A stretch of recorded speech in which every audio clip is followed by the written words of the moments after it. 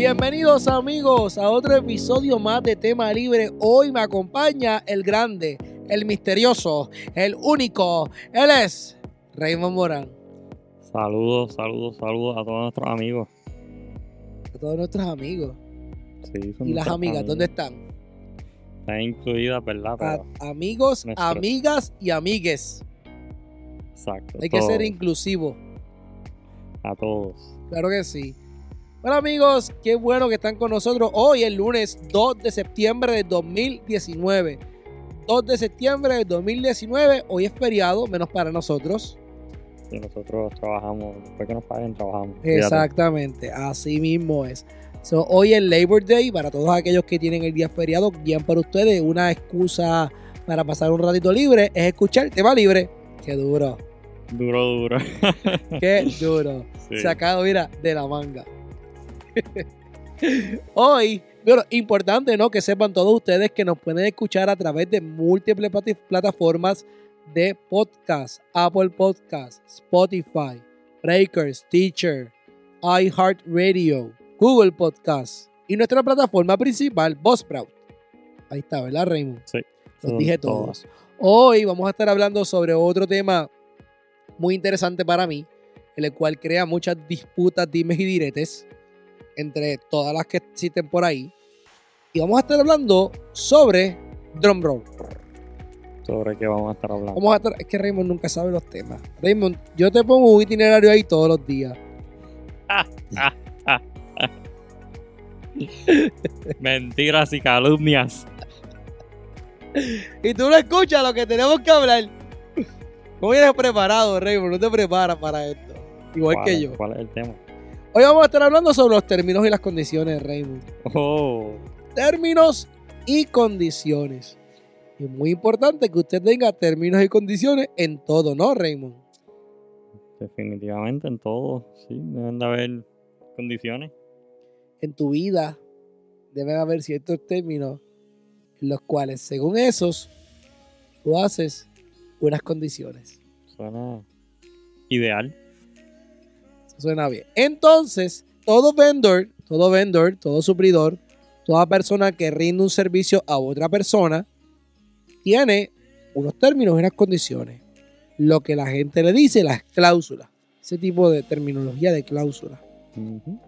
Vamos a correr por alguna de nuestras cláusulas que nosotros tenemos y vamos a estar dando ejemplos.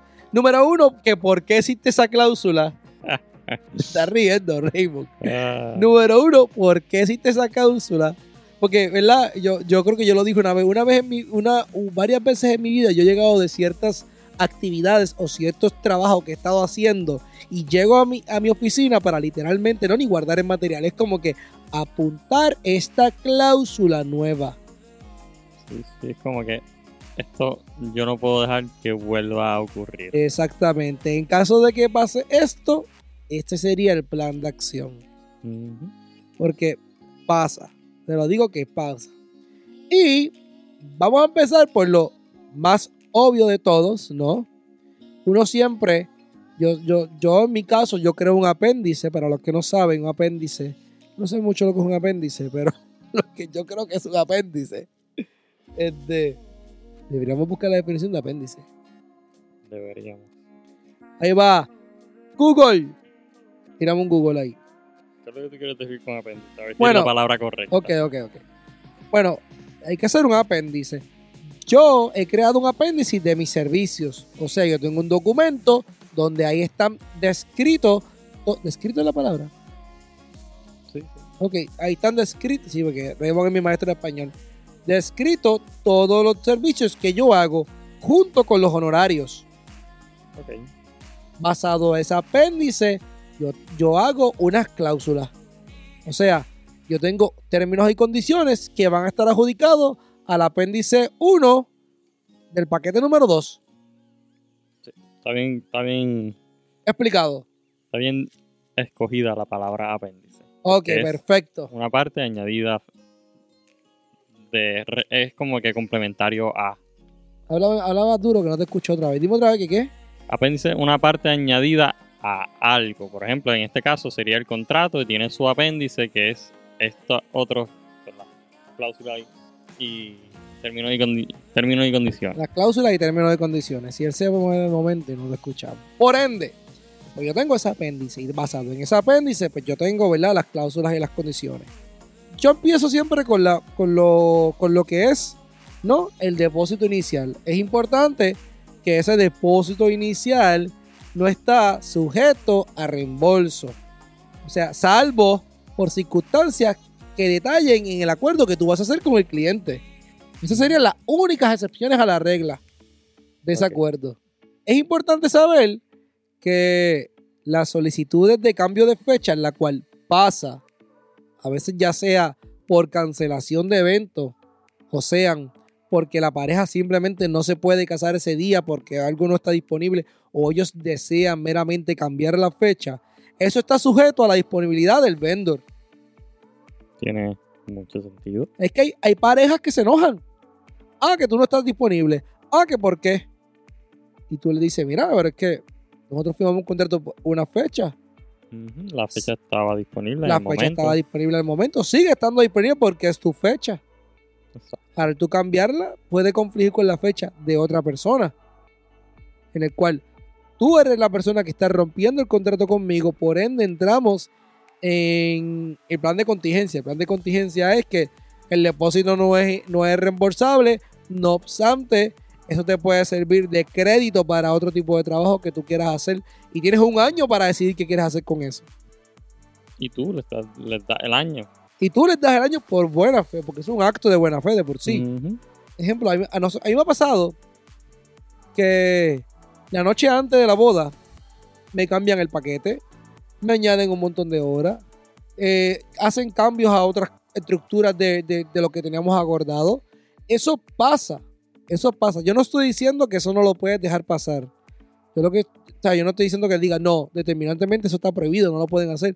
Porque hay días que se extienden más de lo que habíamos pautado y pues obviamente tú tienes un costo por tiempo adicional estando allí y tú decides, ojo, tú decides como vendor si tú quieres brindar ese servicio de horas adicionales. Ese es otro tema, ¿no? Sí, ya. Porque ha pasado, ¿no? Que a veces tú hiciste un compromiso, tú hiciste un acuerdo con esta persona que tú vas a estar, por ejemplo, de 3 a 10 de la noche. 7 horas. Sí, aproximadamente. Y de momento, ella dice, no, es que yo tengo algo a la 1 de la mañana y yo quiero que tú lo cojas. Pues sépase que ella no le está pagando una hora a la 1 de la mañana. Ella le tiene que pagar la hora de las 11, la hora de las 12 y la hora de la 1 de la mañana. Son 3 horas adicionales ahí. Tiempo continuo o nada. Y si ella no te quiere pagar solamente una hora, pues es solamente una hora de 10 a 11. Y para colmo, y para tu conocimiento, de por sí, tú no estás obligado. Sí, hemos conocido vendors que tienen un compromiso después de una actividad. Bueno, yo no recomiendo compromisos después. Nosotros no lo hacemos. Yo no hago compromisos el mismo día de la actividad con nadie. Yo sí me han invitado a actividades y yo digo, yo si salgo a tiempo puedo llegar. Pero mi prioridad y mi compromiso está con el cliente. Sí, ese día se separa completamente. ¿Sabes? Yo no lo tiendo a hacer. A lo que yo ahora con un ejemplo que, ¿verdad? Hay gente que sí hace esos compromisos, pues ya definitivamente ellos no pueden, ¿verdad? Por su propia elección, cubrir o adicionales. Usted no está obligado a hacer ese, en mi caso, eso es en mi caso. Eso es lo que voy a hablar por mí. Yo sobreentiendo que tú no estás obligado. A lo mejor los que nos están escuchando pues dicen, no, tú estás obligado a tú darle esas horas adicionales ya que tú estás ahí. O hay otros que me van a decir, pero para eso tú haces un paquete all day. Sí, pero no todo el mundo quiere pagarte un paquete all day, un paquete sin límite de horas, lo cual yo lo tengo. Ahora tiene un costo, tiene un valor. Sí, y yo no diría que tienen que estar obligados porque el contrato inicial pues estipula ciertas horas. Exactamente. Adicionales, pues ya eso es un acuerdo aparte. Sépase que cuando estamos hablando de contrato por ciertas horas, son horas continuas. Siempre. Yo por lo menos no hago el servicio de que son 4 horas durante el día. ¿Cómo que 4 horas durante el día? ¿Qué es eso? A ver. Que si 2 horas de 2 a 4 y después 2 horas de 8 a 10. Dame media hora aquí, media hora acá, media hora aquí, media hora acá. No. Son 4 horas de 2 a 6. Exacto, sí. No se pueden cobrar porque estás todo el día pendiente a esa media hora. Pues no, estás todo el día separando un día completo a la hora de la Y verdad. esas horas comienzan desde el momento que yo entro a su habitación. Desde la hora que tú me dijiste, mira, tú tienes que empezar, ejemplo, a las 2 de la tarde.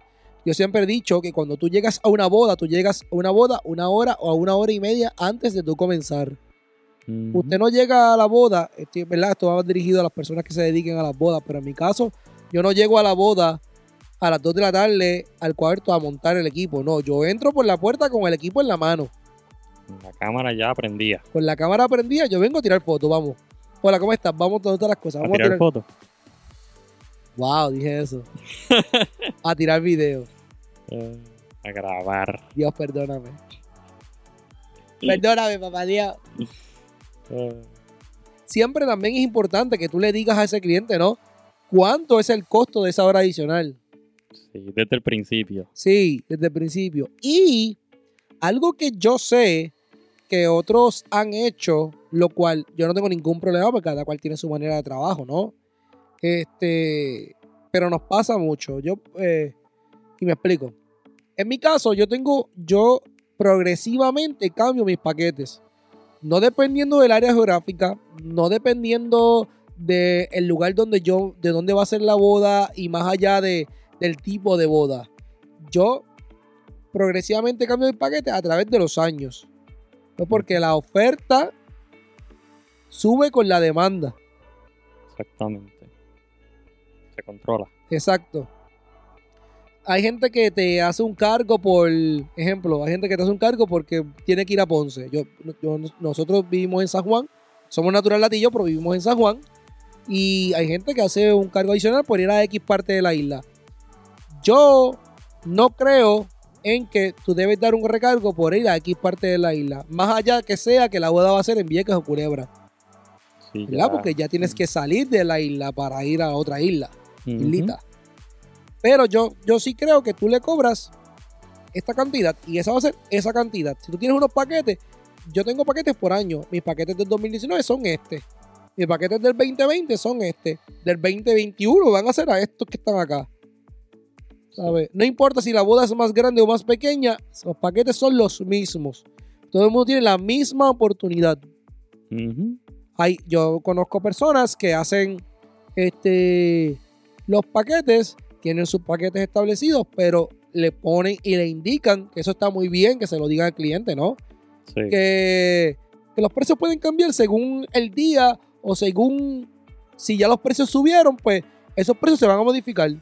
Sí, hay algunos que le ponen un asterisco y dice todos los precios están sujetos a cambio, por ejemplo. Ah, claro, eso mismo es lo que me refería. Por lo menos en mi caso, si ya yo te di la lista de precios de ese año, ¿sabes? Al menos que no sea que yo te di la del 2019 y tú vienes para el 2020 con la lista del 2019, ahí sí yo te digo que la lista cambiaron. Yo sí tengo el documento que lo dice, ¿no? Que dice que estos precios son válidos hasta hasta el ciclo del año 2019. Y lo de 2020 dice precios sujetos al ciclo del año desde el 1 de enero del 2020 hasta el 31 de diciembre del 2020. Ok, eso ayuda a que... Pero ayuda a que el cliente entienda que eso está ahí y que lo lee. Muchos clientes no leen los documentos. Eso es un problema que pasa siempre, ¿no? Yo tengo un montón de clientes que aún tú diciéndole, mira, cuando tengas la oportunidad, lee el documento que te envié, lee el contrato, si tienes alguna duda o pregunta o consulta, déjame saber para ponernos de acuerdo y explicártelo más a fondo. Nunca lo leyeron. Entonces ese día te preguntan, mira, ¿cuánto es la hora adicional? Mira, ¿qué pasa en caso de esto? Mira, ¿qué podemos hacer? Sí, eso me acuerda. No nos dan las horas, queremos 3 horas más para que te quede.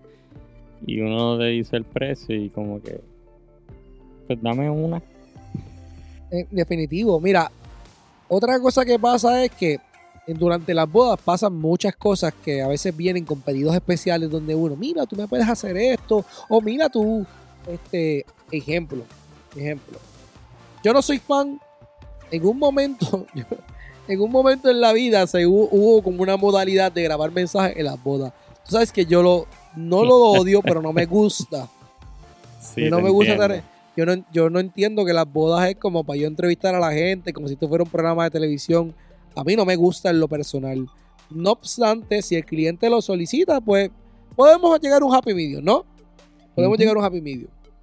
Y que conste que ahora hay servicios de video. Ahora es como unos video booth, que es como que la gente deja el mensaje en el iPad y cosas así, lo Sí. cual yo considero que está muy práctico para eso, muy práctico. Si tú alguna vez quieres uno, me escribe y yo le doy la información. Pero a veces vienen con pedidos especiales y sépase que los pedidos especiales siempre están sujetos a si el videógrafo los puede hacer. Ujú. ¿Sabes? A veces me preguntan, mira, tú tienes un micrófono Handmic para hacer unas entrevistas, esto y lo otro. Contra. Y ese equipo adicional que uno ni sabía que iba a necesitar. Sí, suerte que a veces uno anda con esas cosas encima. Ujú. Que nosotros siempre andamos con un poquito de equipo extra por si acaso pasa cualquier cosa. Y eso va, igualmente, Raymond, a cuando conlleva con terceros. ¿A qué me refiero? Explicamos. A veces los novios quieren, o la pareja quiere, ¿verdad? Voy a ser más inclusivo, o las novias quieren, como que hacer cosas con los séquitos, hacer cosas con mucha gente, grabamos esto, grabamos lo otro. Yo puedo grabar todo lo que tú quieras. Yo puedo hacer, ¿verdad?, bastantes cosas para complacer al cliente. No obstante, la cooperación no la tengo que dar yo. La cooperación la tienen que dar los terceros. Sí. Y en este caso me refiero a los novios, al séquito, a miembros de la familia. Mira, yo tuve una boda en la cual fue un éxito la boda, by the way. Tú estuviste conmigo, el fotógrafo fue William de la Cruz. ¿Te acuerdas que ellos querían hacer un video musical y ellos cantando la canción, esto y lo otro? Me acuerdo. Yo no tenía miedo porque yo no tenía miedo. Yo estaba preocupado porque yo no lo pudiera hacer. Yo estaba preocupado porque ellos de verdad cooperaran. Sí, que lo pudieran hacer el performance prácticamente, porque Exactamente. era estilo musical. Y todo salió perfecto. Todo salió genial. Pero la cooperación fue de ambas partes. Entonces, obviamente como nosotros, porque nosotros vamos con todas las de brindar el mejor servicio posible, ¿verdad? Ujú. Pero ellos también cooperaron. Inclusive ellos se involucraron en el proyecto. Y todo quedó un éxito. Sí, me acuerdo. Estaba el niño con los tenis que alumbraban. ¿Te acuerdas de eso? Sí, me acuerdo. Sí. Y de igual manera, usted no nos puede solicitar a uno, usted no me puede solicitar a mí, a Suriel Ramos, mira Suriel, vamos a grabar aquí, esto y lo otro, si el lugar donde vamos a grabar tiene una regla, yo no puedo romper esa regla. A ver, yo no puedo ir allí y decir, yo vengo aquí a grabar, a hacer lo que me da la gana. Eso no es posible, eso no es así, así no es como funciona la cosa.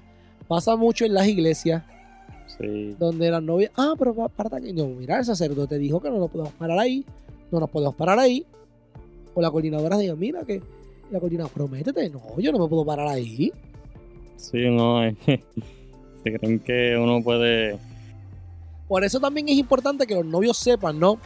¿Cuáles son las reglas? Exacto, que los novios sepan cuáles son las reglas de los lugares a donde ellos van a hacer sus actividades o donde van a ocurrir, ¿verdad?, sus eventos, ya sea donde se van a preparar, donde va a ser la ceremonia, donde va a ser la recepción. Sí, ¿te acuerdas cuando nos dijeron en la iglesia no querían que grabara?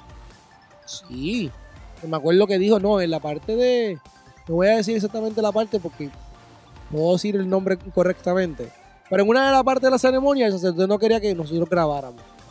Ujú. Y así tuvimos que hacerlo.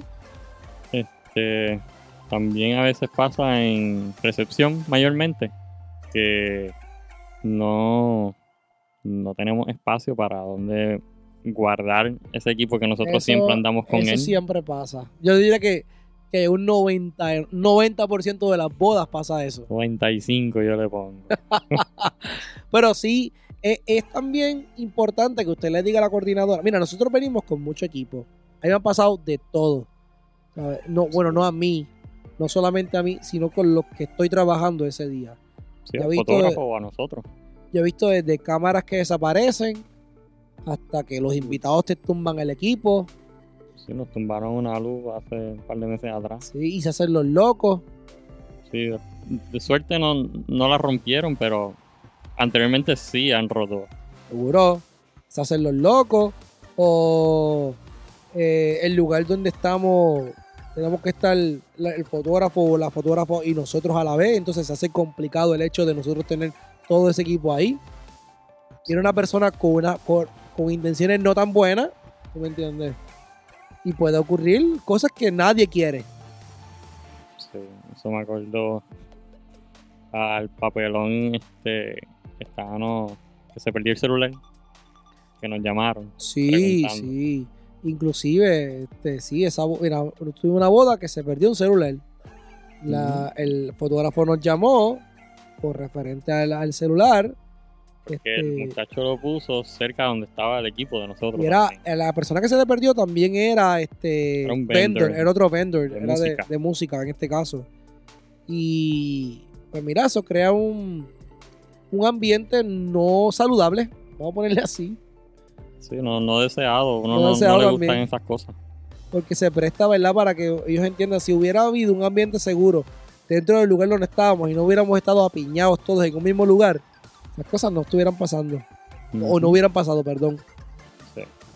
Hay una de las cosas que pasan en las bodas que esta es la mayor que pasa, la cual yo no puedo controlar. Y ese es el tiempo, ¿no? Bueno, yo no puedo controlar el tiempo. Bueno, no me dicen Storm todavía. La cuestión es que es importante de dejarle saber al cliente, ¿no? Que en mi caso, yo sí tengo una cláusula que habla sobre inclemencias del tiempo. Qué cosas pueden pasar y qué cosas, ¿verdad?, que permitan o no permitan la actividad. Estamos hablando del clima. Del clima, lluvia. No estamos hablando de huracán todavía, estamos hablando de lluvia. Eso es otro tema. Porque ya ahí pues entra en el caso de María, ¿verdad? Y me estoy desviando rápido. Cuando María azotó Puerto Rico, yo tuve dos parejas que vinieron con la cláusula de acto de Dios. Entonces, la cual es válida. Uh-huh. Y obviamente, pues ahora hice unos cambios a mi contrato para incluir esa parte de acto de Dios, ¿no? Acto de Dios es por algo que es una tragedia en la cual nadie puede controlarla. Sí. En la cual imposibilita que el trabajo se haga. Mi mejor recomendación en esa parte es que se oriente un abogado, porque cada servicio tiene diferentes variables y complicaciones y ventajas a la vez. Es importante que usted busque un abogado, se oriente en cuanto a lo que es la cláusula de acto de Dios. Volviendo a lo de las inclemencias del tiempo, en mi caso, yo le dejo saber al cliente que si vamos a poner, por darle un ejemplo, yo tengo 5 horas de servicio y saliendo de la ceremonia que hay un diluvio, no podemos salir de la iglesia y nos tardamos 1 hora y media, yo no te penalizo por ese tiempo, porque es algo que ni tú ni yo podemos controlar. Ahora, cuando estamos hablando de que estamos perdiendo el tiempo en la boda, sepas que me refiero a perder el tiempo como bodas que yo he estado, que simplemente yo he escuchado por la boca de la novia o del novio decir, no, vamos a quedarnos aquí porque estamos muy adelantados, vamos a matar tiempo. Sí. Tú estás matando el tiempo porque tú quieres.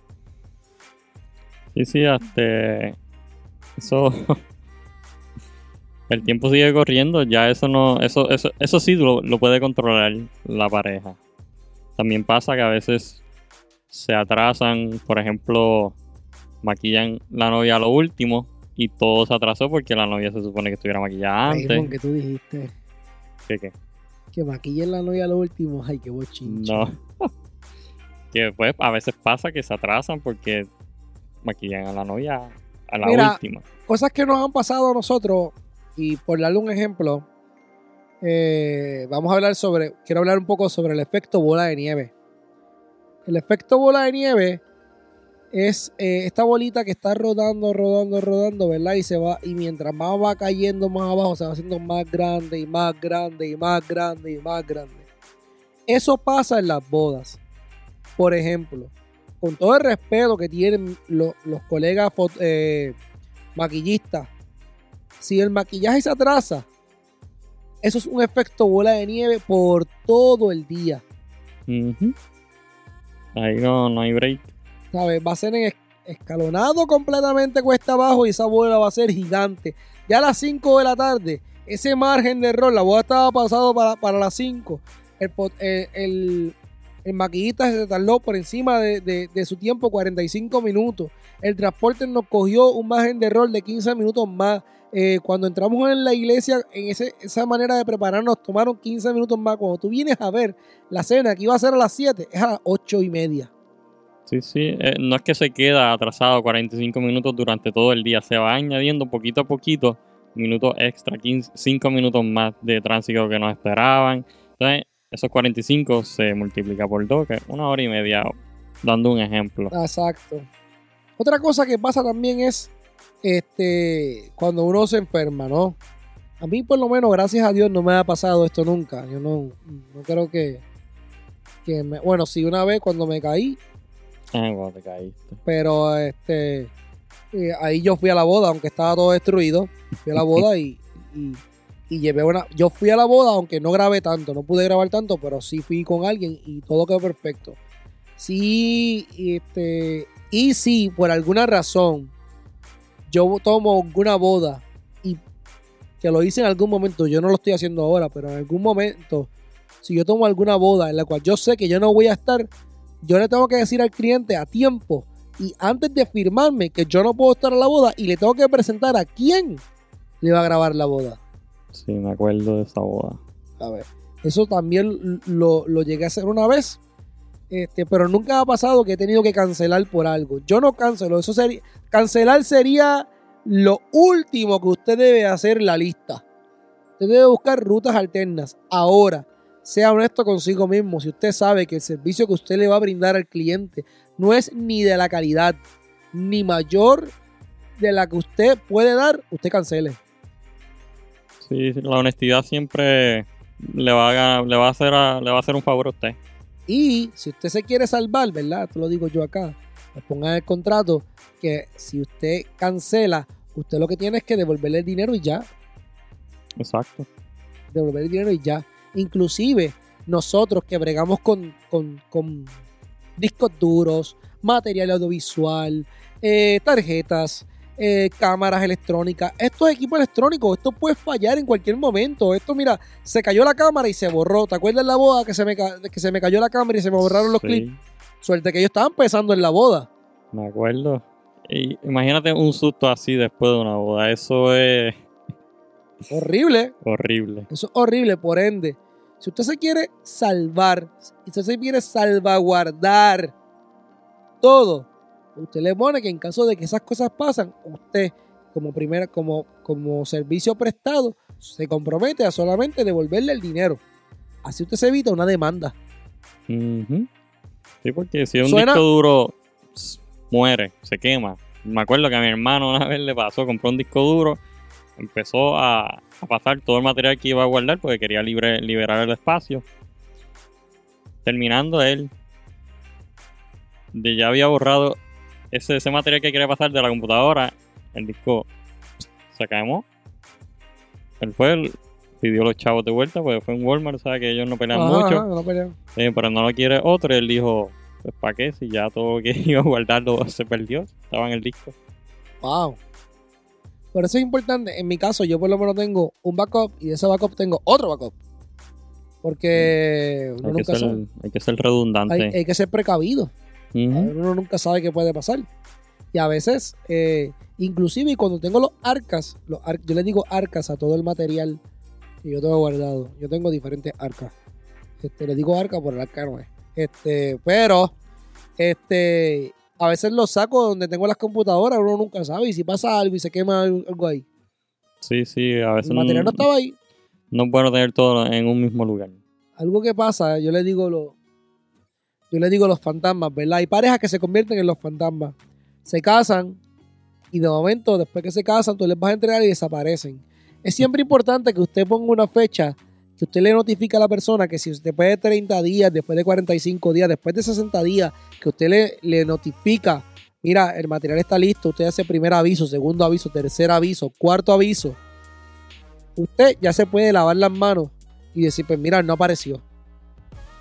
Obviamente, para eso también usted le solicita a la pareja todo tipo de información de la cual se puedan contactar consigo, ya sea mensaje de texto, número telefónico, una llamada, correo electrónico, todas las maneras, Sí. todas las vías posibles. ¿No? Y tú, pues, si tienes esa cláusula, es bueno que guardes, obviamente, toda esa información para que si en algún momento venga a reclamar, tú tienes la información para defenderte. Que trataste de contactarte tantas veces y él nunca respondió. Y muy importante, esta una que a veces hay novios que gritan con esta cláusula, pero para mí es muy importante. Usted no entrega nada si no te han pagado. Eso de que yo te pago cuando yo te entrego. No, usted Aquí- paga y después yo le entrego. Sí, sí. Para eso está el contrato. Para eso está el contrato. El contrato tiene. No te dejes, no ambas te partes. quites. El contrato tiene a ambas partes ahí atados. Que si, ¿verdad? Por alguna razón el vendor no te entregó y ya estaba todo con contrato, pues ahí usted usa el contrato, toma acción legal. Ah, mira, aquí encontré. Les voy a leer una cláusula que tengo en mi contrato, el mío, para que ustedes... Ahorita estamos hablando sobre pérdida de material y estas cosas. Ajá. Me la voy a leer. Dice, cuando por razones ajenas a la voluntad del videógrafo y sin que se haya medido culpa o negligencia de éste, se extravíe, sea hurtado o torne inútil la totalidad del material grabado, el único remedio que tendrá disponible en la primera parte, en este caso yo, Videógrafo. el videógrafo, será el reembolso de lo pagado. Cuando se trate de una pérdida parcial, o sea que se perdió la mitad de lo otro, el monto a reembolsar será prorrateado en consideración con el material perdido y la totalidad del material grabado. Eso está muy bien. Lo que ve, usted se salva. Sí, sí. Usted me entiende. Otra cosa que también es un tema de mucha, bueno, en mi caso, ¿no? Yo lo hablé con Lauri. Me acuerdo el podcast de Lauri, yo lo hablé. Ajá. Al raw footage, a ese crudo material que se graba. Ajá. En mi caso, yo sí creo como video que el material crudo tú lo debes vender a un precio. Eso tiene un precio. Claro. Y tú le tiras para atrás, ¿tú me entiendes? Porque es verdad, es material crudo y esa persona lo puede coger y puede hacer un video de sí mismo, esto y lo otro. No obstante, aquí hemos hablado muchas veces sobre el elemento creativo ante las cosas, ¿no? No importa Sí. que tú le des lo que tú hiciste a otra persona, la persona no va a hacer lo que tú hiciste. Sí, no, es imposible que te reemplace a alguien con esa mente creativa. Ninguna es igual. Aunque puede ser más creativa, pero no va a ser igual a la tuya. Ujú. Y puede ser menos creativa y tampoco va a ser igual a la tuya. Porque la creatividad es relativa. Y te pregunto, ¿verdad? Ya que tocaste el tema de vender el raw footage. Cuando tú vendes ese raw footage, ¿tú no estás vendiendo también tus derechos de autor por encima o sí? No, ¿Verdad? Exacto. no. Yo no vendo mis derechos de autor. Todavía tú retienes esos derechos. Yo retengo el derecho de autor. No obstante, yo sí le hago la salvedad a la persona, al cliente, pues que ese material, yo firmo otro contrato por el raw footage. Esa es la primera. Ok. Porque la verdad es que es crudo. Yo tiendo a moverme mucho. Yo tiendo a hablar, dar Sí. directrices, en este caso tú, que te dé directrices de esto. Si me tropiezo con algo y digo una mala palabra o digo una palabrota de la mía, eso está ahí. Ujú. Y es bueno que se le haga la salvedad al cliente de que eso está ahí, que él tiene que entender que eso es raw footage y eso es lo que él está pagando. Ahora, yo sí digo que hay bodas que lo ameritan y hay bodas que no lo ameritan. Yo digo eso, porque hay bodas que uno graba un par de horitas, entonces... Sí, o por ejemplo que... No, mira, perdona que te Ah. interrumpa. Perdona que estoy parafraseándolo en mi cabeza. Esto va a sonar irónico, pero es al revés a los cristianos. Cuando las bodas son cortas, en mi caso, yo estoy hablando del caso mío, del de Suriel Ramos y el de Raymond. En mi caso, cuando las bodas son cortas, yo recomiendo comprar el raw footage. ¿Por qué? Porque el video va a ser corto. Bueno, cuando... Entonces, en el raw footage tú tienes más material. Ujú. Todo lo contrario, cuando tú grabas un montón. Sí, Digo, cuando la boda es de más, perdóname, cuando la boda es de más horas. Sí, sí. Porque el trabajo final, o sea, el paquete final, Incluye yo creo un que yo lo video dije más mal. largo. Lo voy a decir otra vez. No voy a quitarlo, pero lo voy a decir otra vez. Me refiero a cuando mi paquete más corto, mi versión final es de 3 minutos. Ahora sí, porque estaba hablando de bodas cortas. Sí, y sí, este sí. es el paquete. Y es del paquete, perdóname. Sí. Cuando los paquetes son cortitos, que la versión final es de 3 minutos, pues yo sí recomiendo que compren el RAW footage. Sale mejor. Sí. Ahí pueden ver muchas cosas que no van... No pu- es imposible incluirlas todas en el video. Pero cuando el paquete es grande, que el video final es de... Yo tengo un paquete de 1 hora, 1 hora y 10 minutos, que en su totalidad es como 1 hora y cuarto con el short movie completo. Ujú. Ahí yo no lo recomiendo porque lo tienes todo. Sí, y ahí ¿Sabes? se te edita bonito y todo está incluido. Y tienen lo más importante, tienen las mejores tomas, tienen lo mejor de lo que se pudo ver, lo que se puede apreciar. Si tú lo quieres, también te lo vendemos, claro que sí. Pero sales mejor comprándolo cuando tienes el paquete más sencillo. Sí. Ahora sí me entendiste. Sí, ahora todo el mundo te va a entender. Pero sí, es importante tú dejarle saber que son negativos, son tuyos. Yo no recomiendo vender los crudos en fotografía. Si yo fuera fotógrafo, tampoco lo haría. Sí, yo te entiendo. Ahí es más... un poquito más awkward o más... ¿cuál es la palabra que estoy buscando? Para el ¿Por qué? fotógrafo, más tedioso porque es mucho más fácil coger una foto RAW y editarla como te da la gana. Entonces, los derechos de autor en fotografía yo creo que son, ¿verdad? En este caso, en boda, pues no hace falta. Para eso que escojan las fotos que quieren y tú se las entregas de la manera que tú quieras. No las vendas en crudo. Porque no, en mi caso es que yo considero, aparte de verdad, comparto tu opinión, pero foto, ya tú escoges la mejor foto dentro de, ¿sabes? Ya tú cogiste la mejor foto de ejemplo, yo en mi caso, cuando yo he hecho fotos, no es que hago fotos para bodas, pero sí he tirado he hecho second shooter, ¿no? Ajá.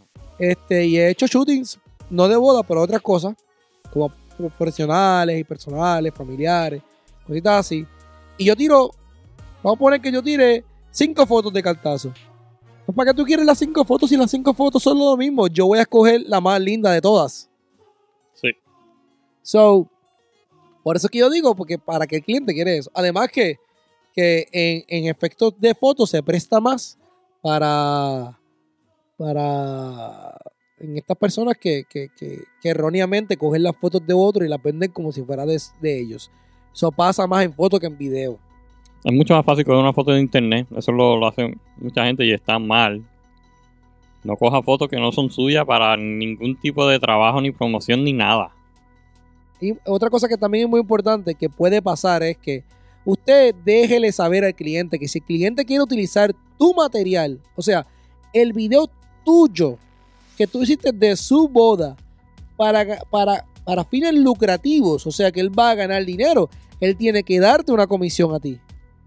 Sí, regalías. Exactamente.